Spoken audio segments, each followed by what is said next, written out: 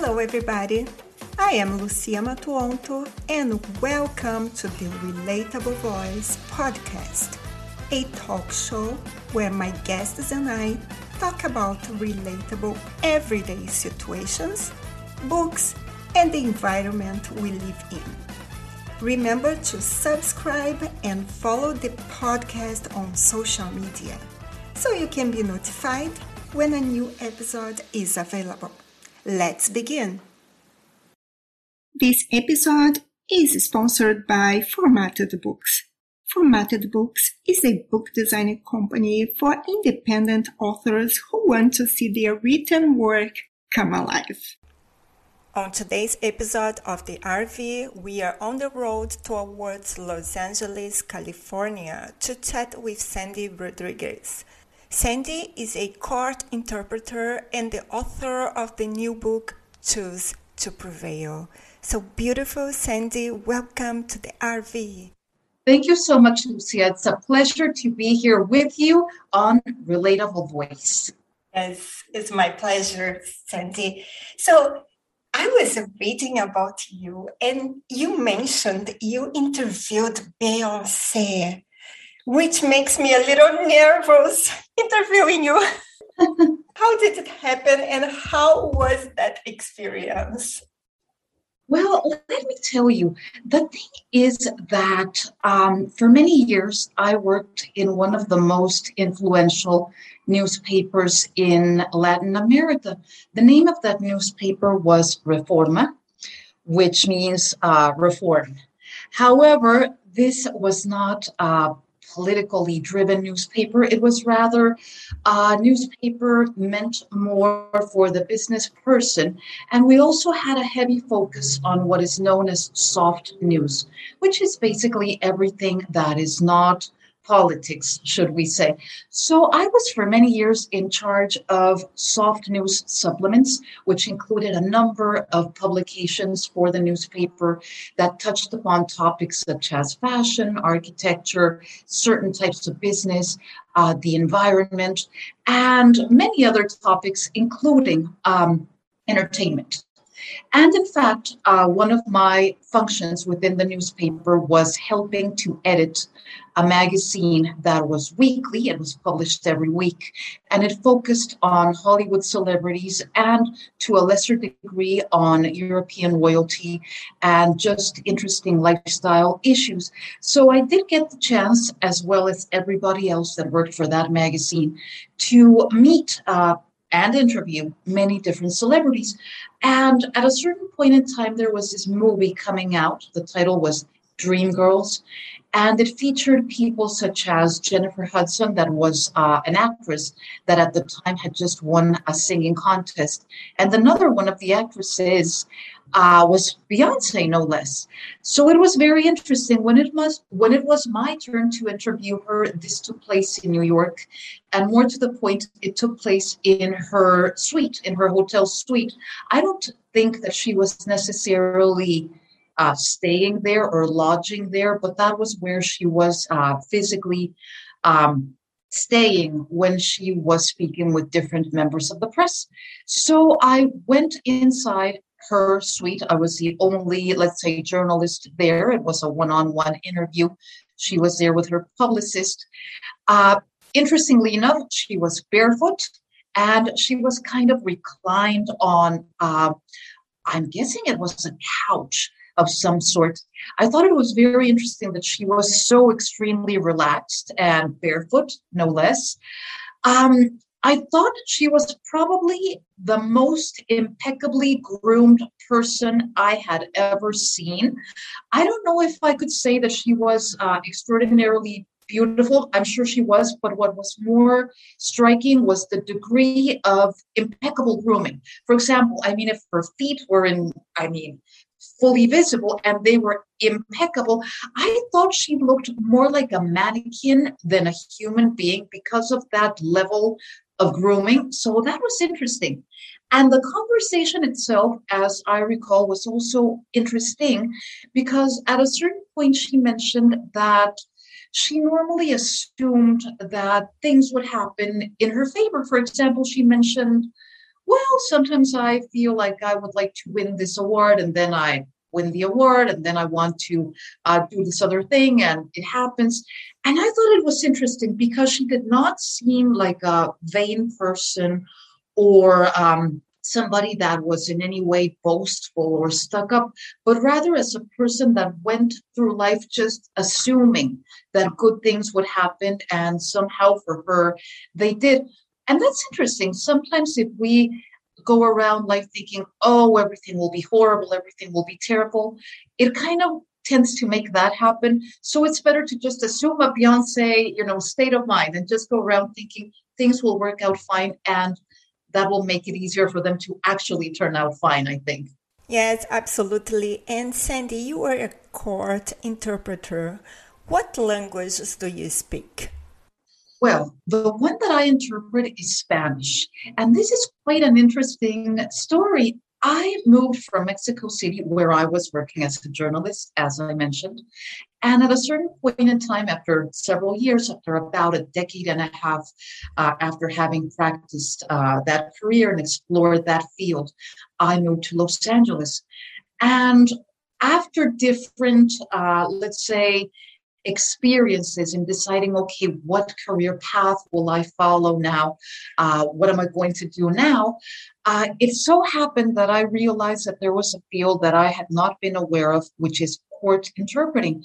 And it's very fascinating. It's a field that is very high as to responsibility. There's a very high level of responsibility because the way it works is that you are physically in a courtroom during a court proceeding, and you would be interpreting everything that is being said, every last thing, for whoever does not speak, in this case, English. So, for example, let's say that there is I don't know, a defendant or a plaintiff or a witness or somebody within the proceeding that does not speak English and they speak Spanish.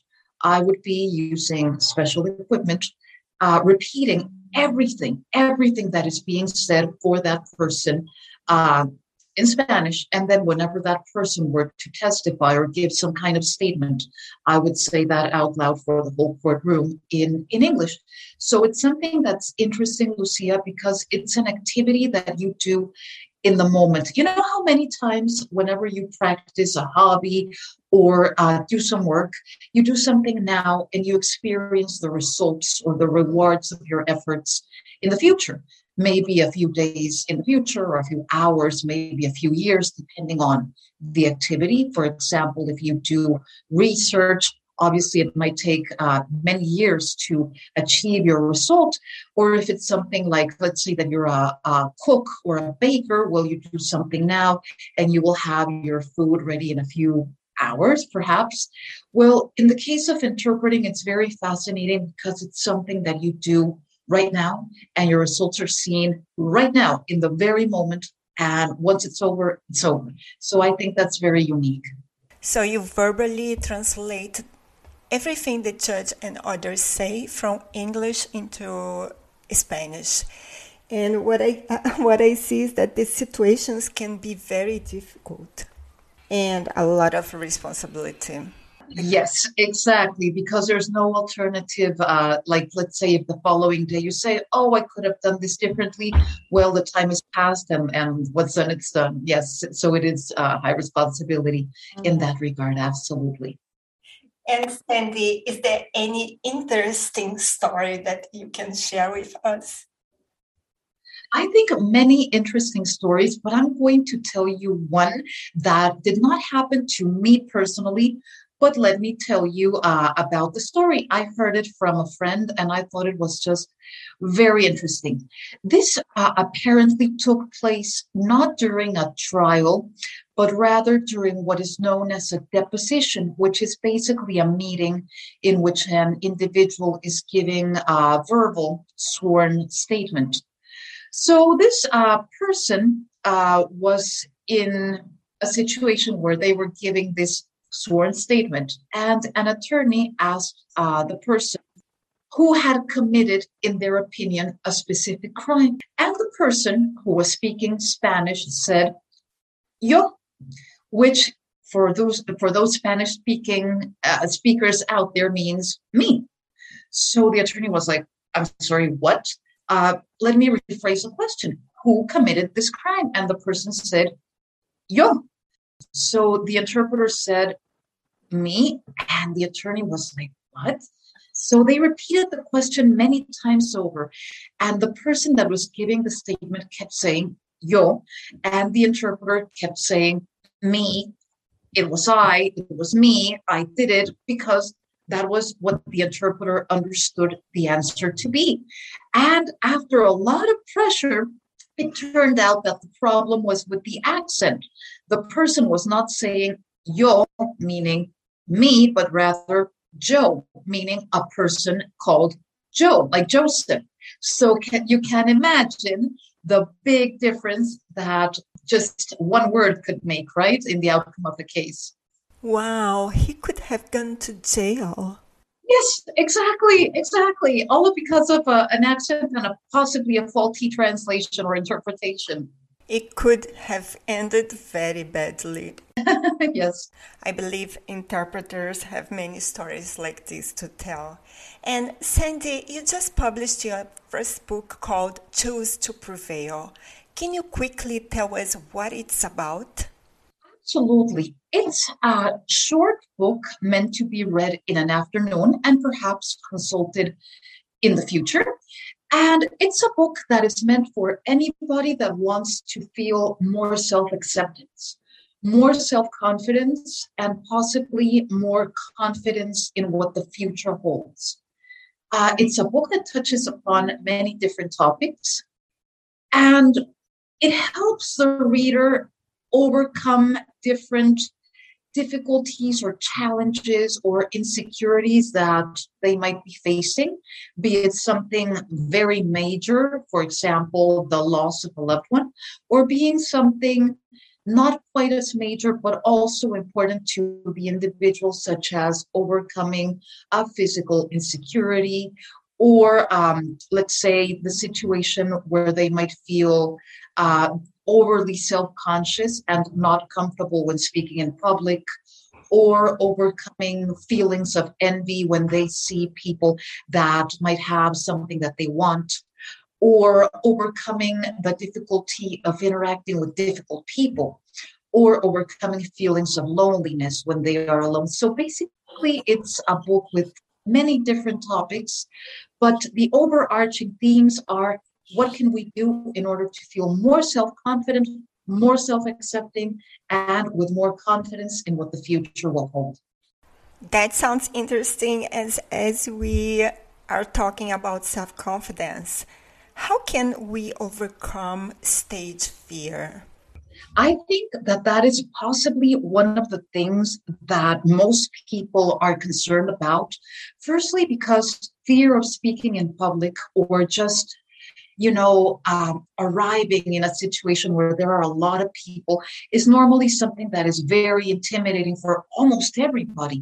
And the other thing is that, interestingly enough, public speaking is probably the skill that is most useful in life, because no matter what your field, what your situation, there will come a point in life where it will come in handy, even if you're not a professional public speaker. But at some point you will be asked to, I don't know, give a toast at a wedding, or perhaps engage in a job interview in front of a panel of potential people that will be doing the hiring. So in any case, it's a skill that's extremely important to develop.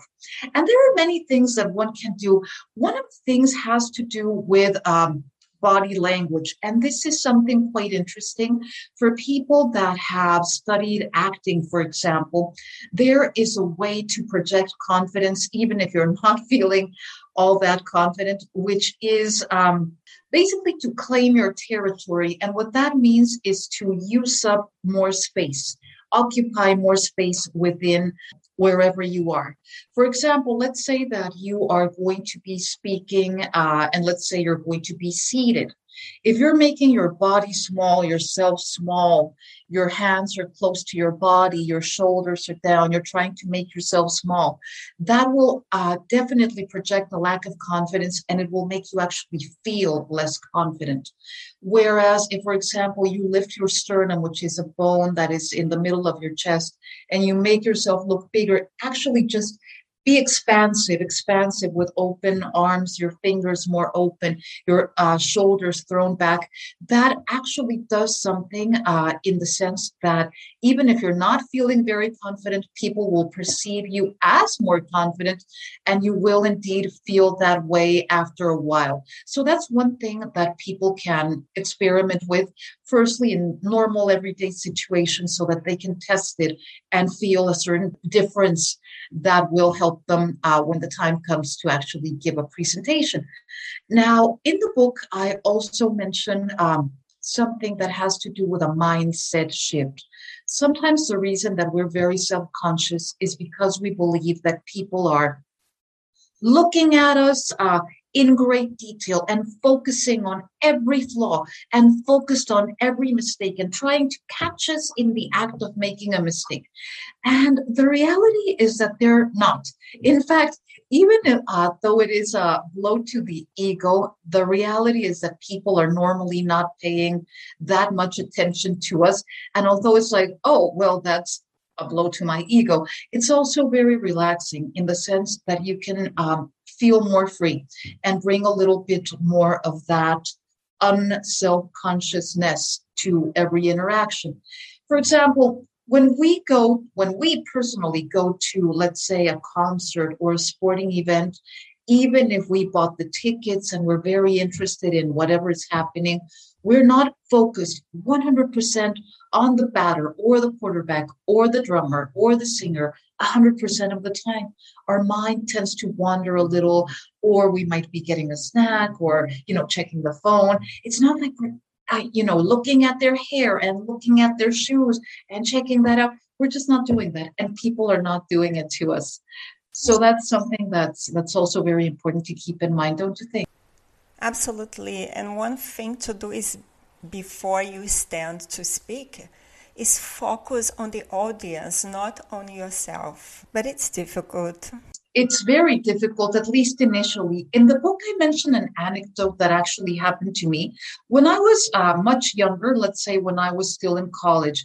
And even before that, of course, I used to be particularly scared of public speaking, and it was very obvious. You know how with some people you can't notice? In my case, you would notice because I had the tendency to blush a deep shade of red, and I would sweat, and I was just very, very nervous when speaking in public.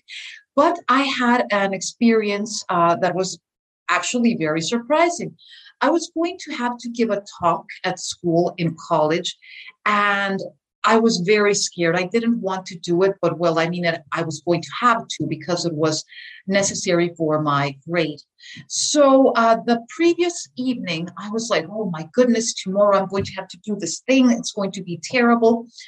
What happened, Lucia, was that evening, I also had a lot of homework, so much homework that I wasn't able to sleep at all.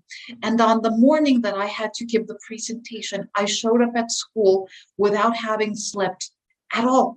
Now, normally that's not recommended. Normally, we all know that when you have something important to do, it's very necessary to get your rest, get your beauty sleep, show up fresh. Well, in this case, it wasn't possible because I simply had not been able to sleep. But guess what? What ended up happening was that I felt so exhausted that I simply could not feel nervous, because when you're exhausted, you might feel irritable, you might feel angry, you might feel impatient, but you do not feel scared. It's impossible. If you're exhausted, you cannot be scared. So at least for that one occasion, I was able to give a very assertive talk, because imagine that you haven't slept all night. If somebody were looking at you, you wouldn't care. You would say like, yes, and what is your problem, right? Because you're just so exhausted. So that's what ended up happening. So people thought, oh, she's a wonderful public speaker, very confident, very assertive, if anything, a little aggressive. So it actually ended up working in my favor.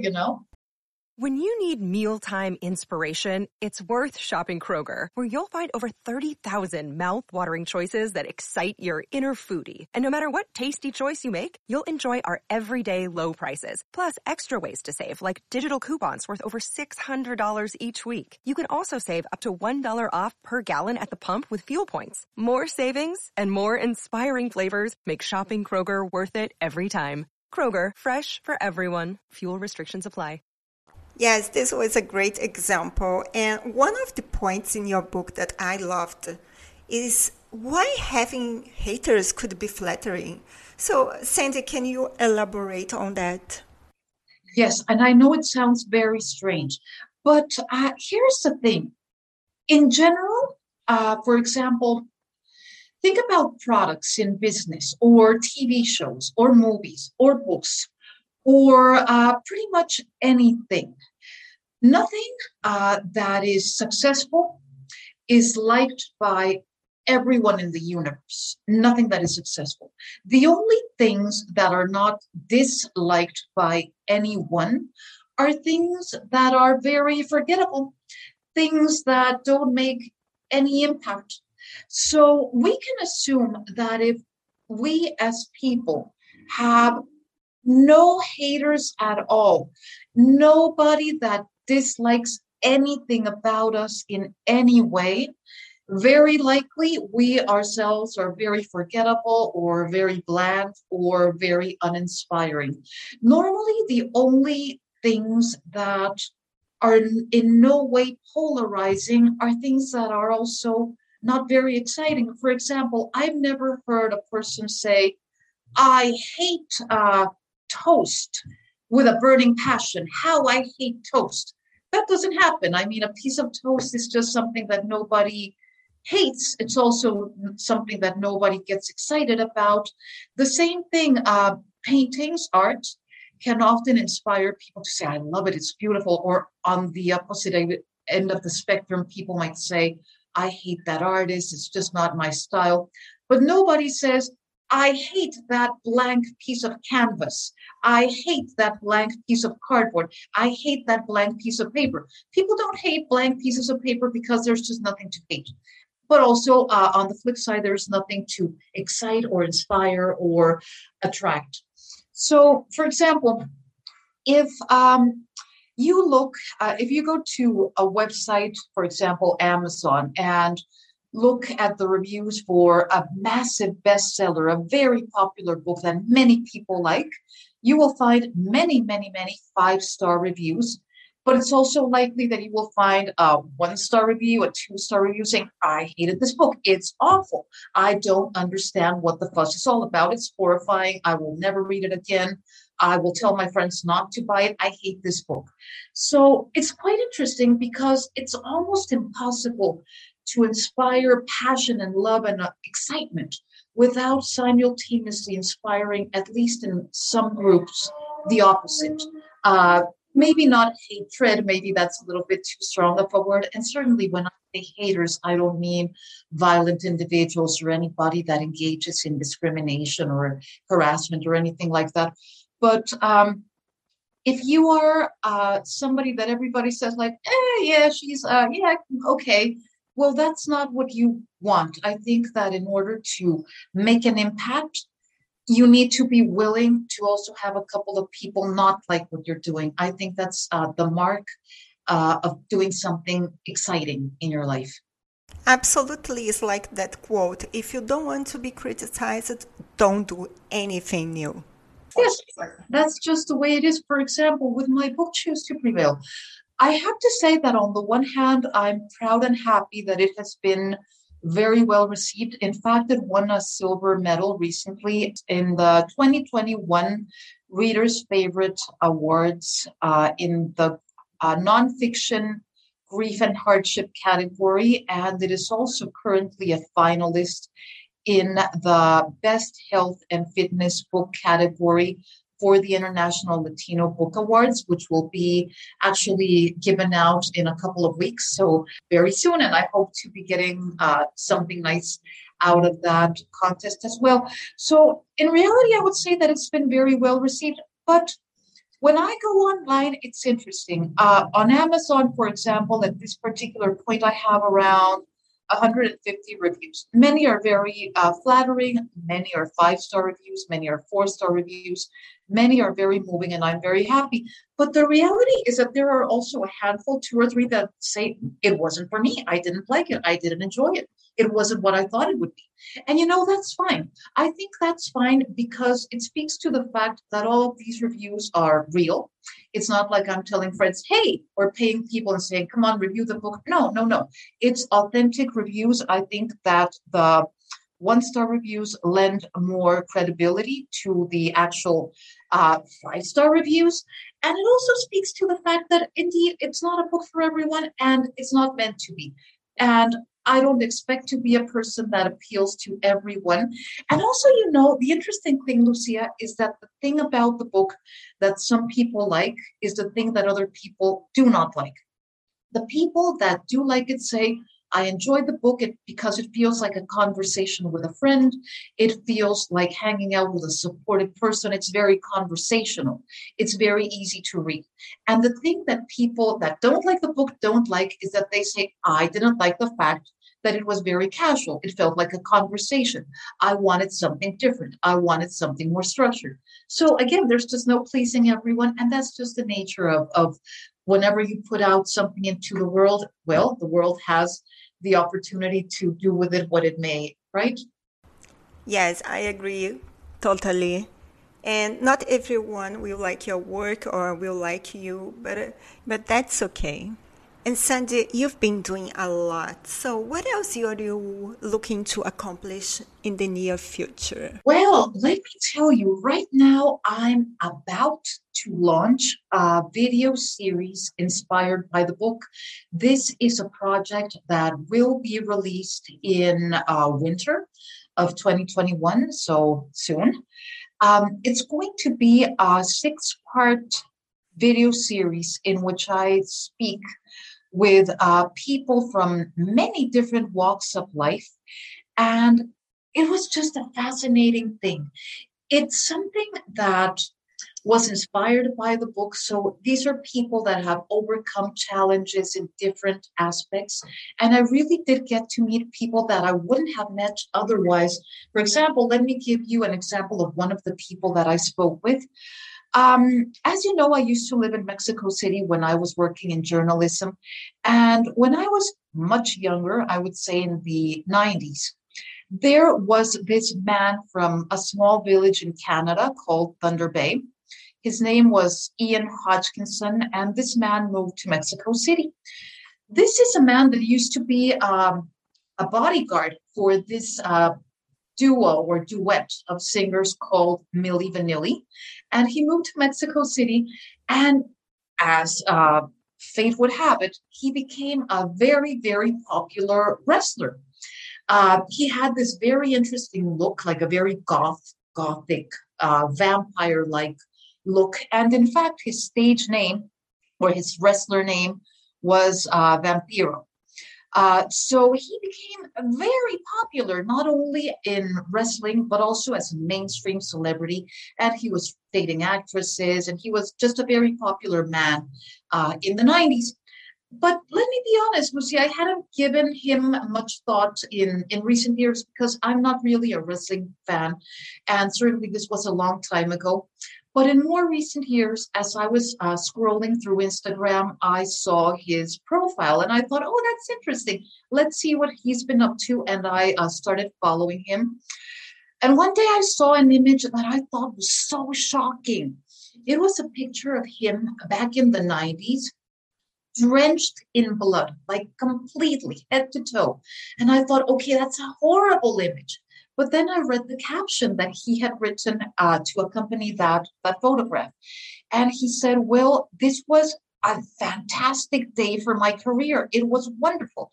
At that time, I hadn't been very well known, but that day I just bled so much. And this was so shocking to see that I became so much more popular and people started paying so much more attention to me. I would say that this was the match that really made my career. It was a game changer. It really moved the needle for me. and it really strengthened my career. So, I thought that's fascinating. Like, most people would say the day that I was bleeding to death was not a good day. So I thought this man is clearly an optimist. I mean, what a wonderful way to look at something that few people would consider, good. So I thought I need to reach out to this man, and I would love to get to know more about him and his viewpoints on life in general. So I did. I reached out to him, and he was kind enough to join me for this new series that I'm hosting. And, it's very interesting. Right now, he's almost entirely retired from wrestling.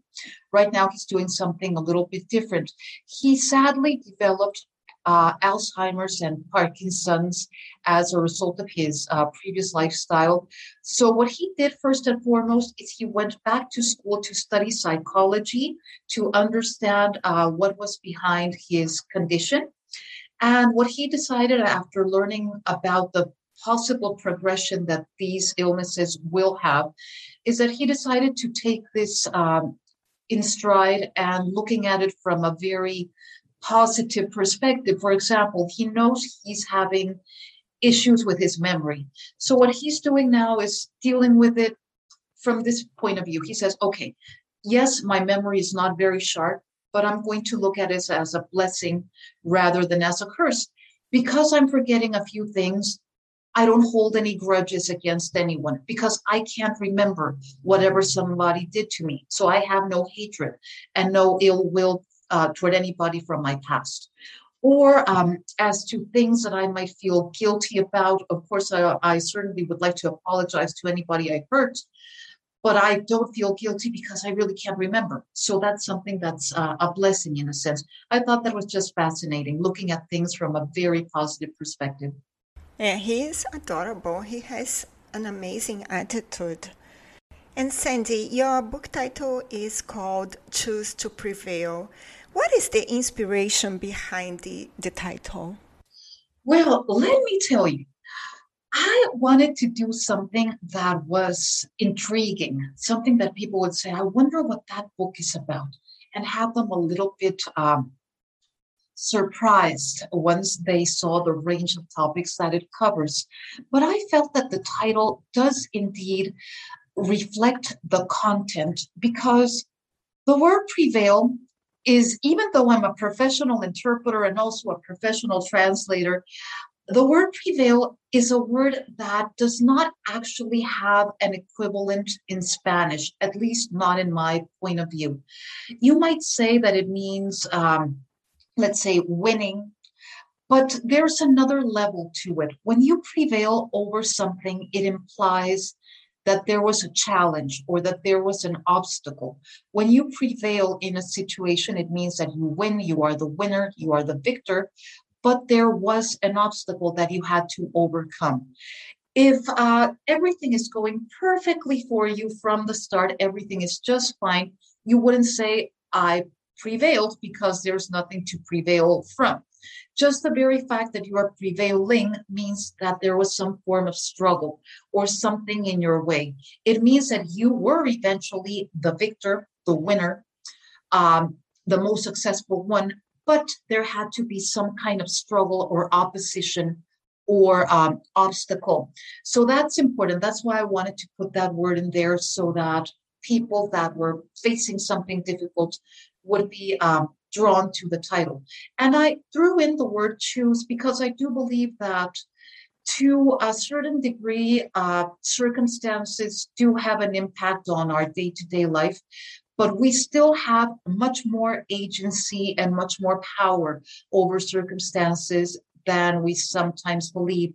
So to a very, very strong degree, prevailing is a choice, and not only a factor of letting things be or saying, well, that was fate, or that was the hand that I was dealt. No, we do have a greater degree of agency, and we can choose to prevail.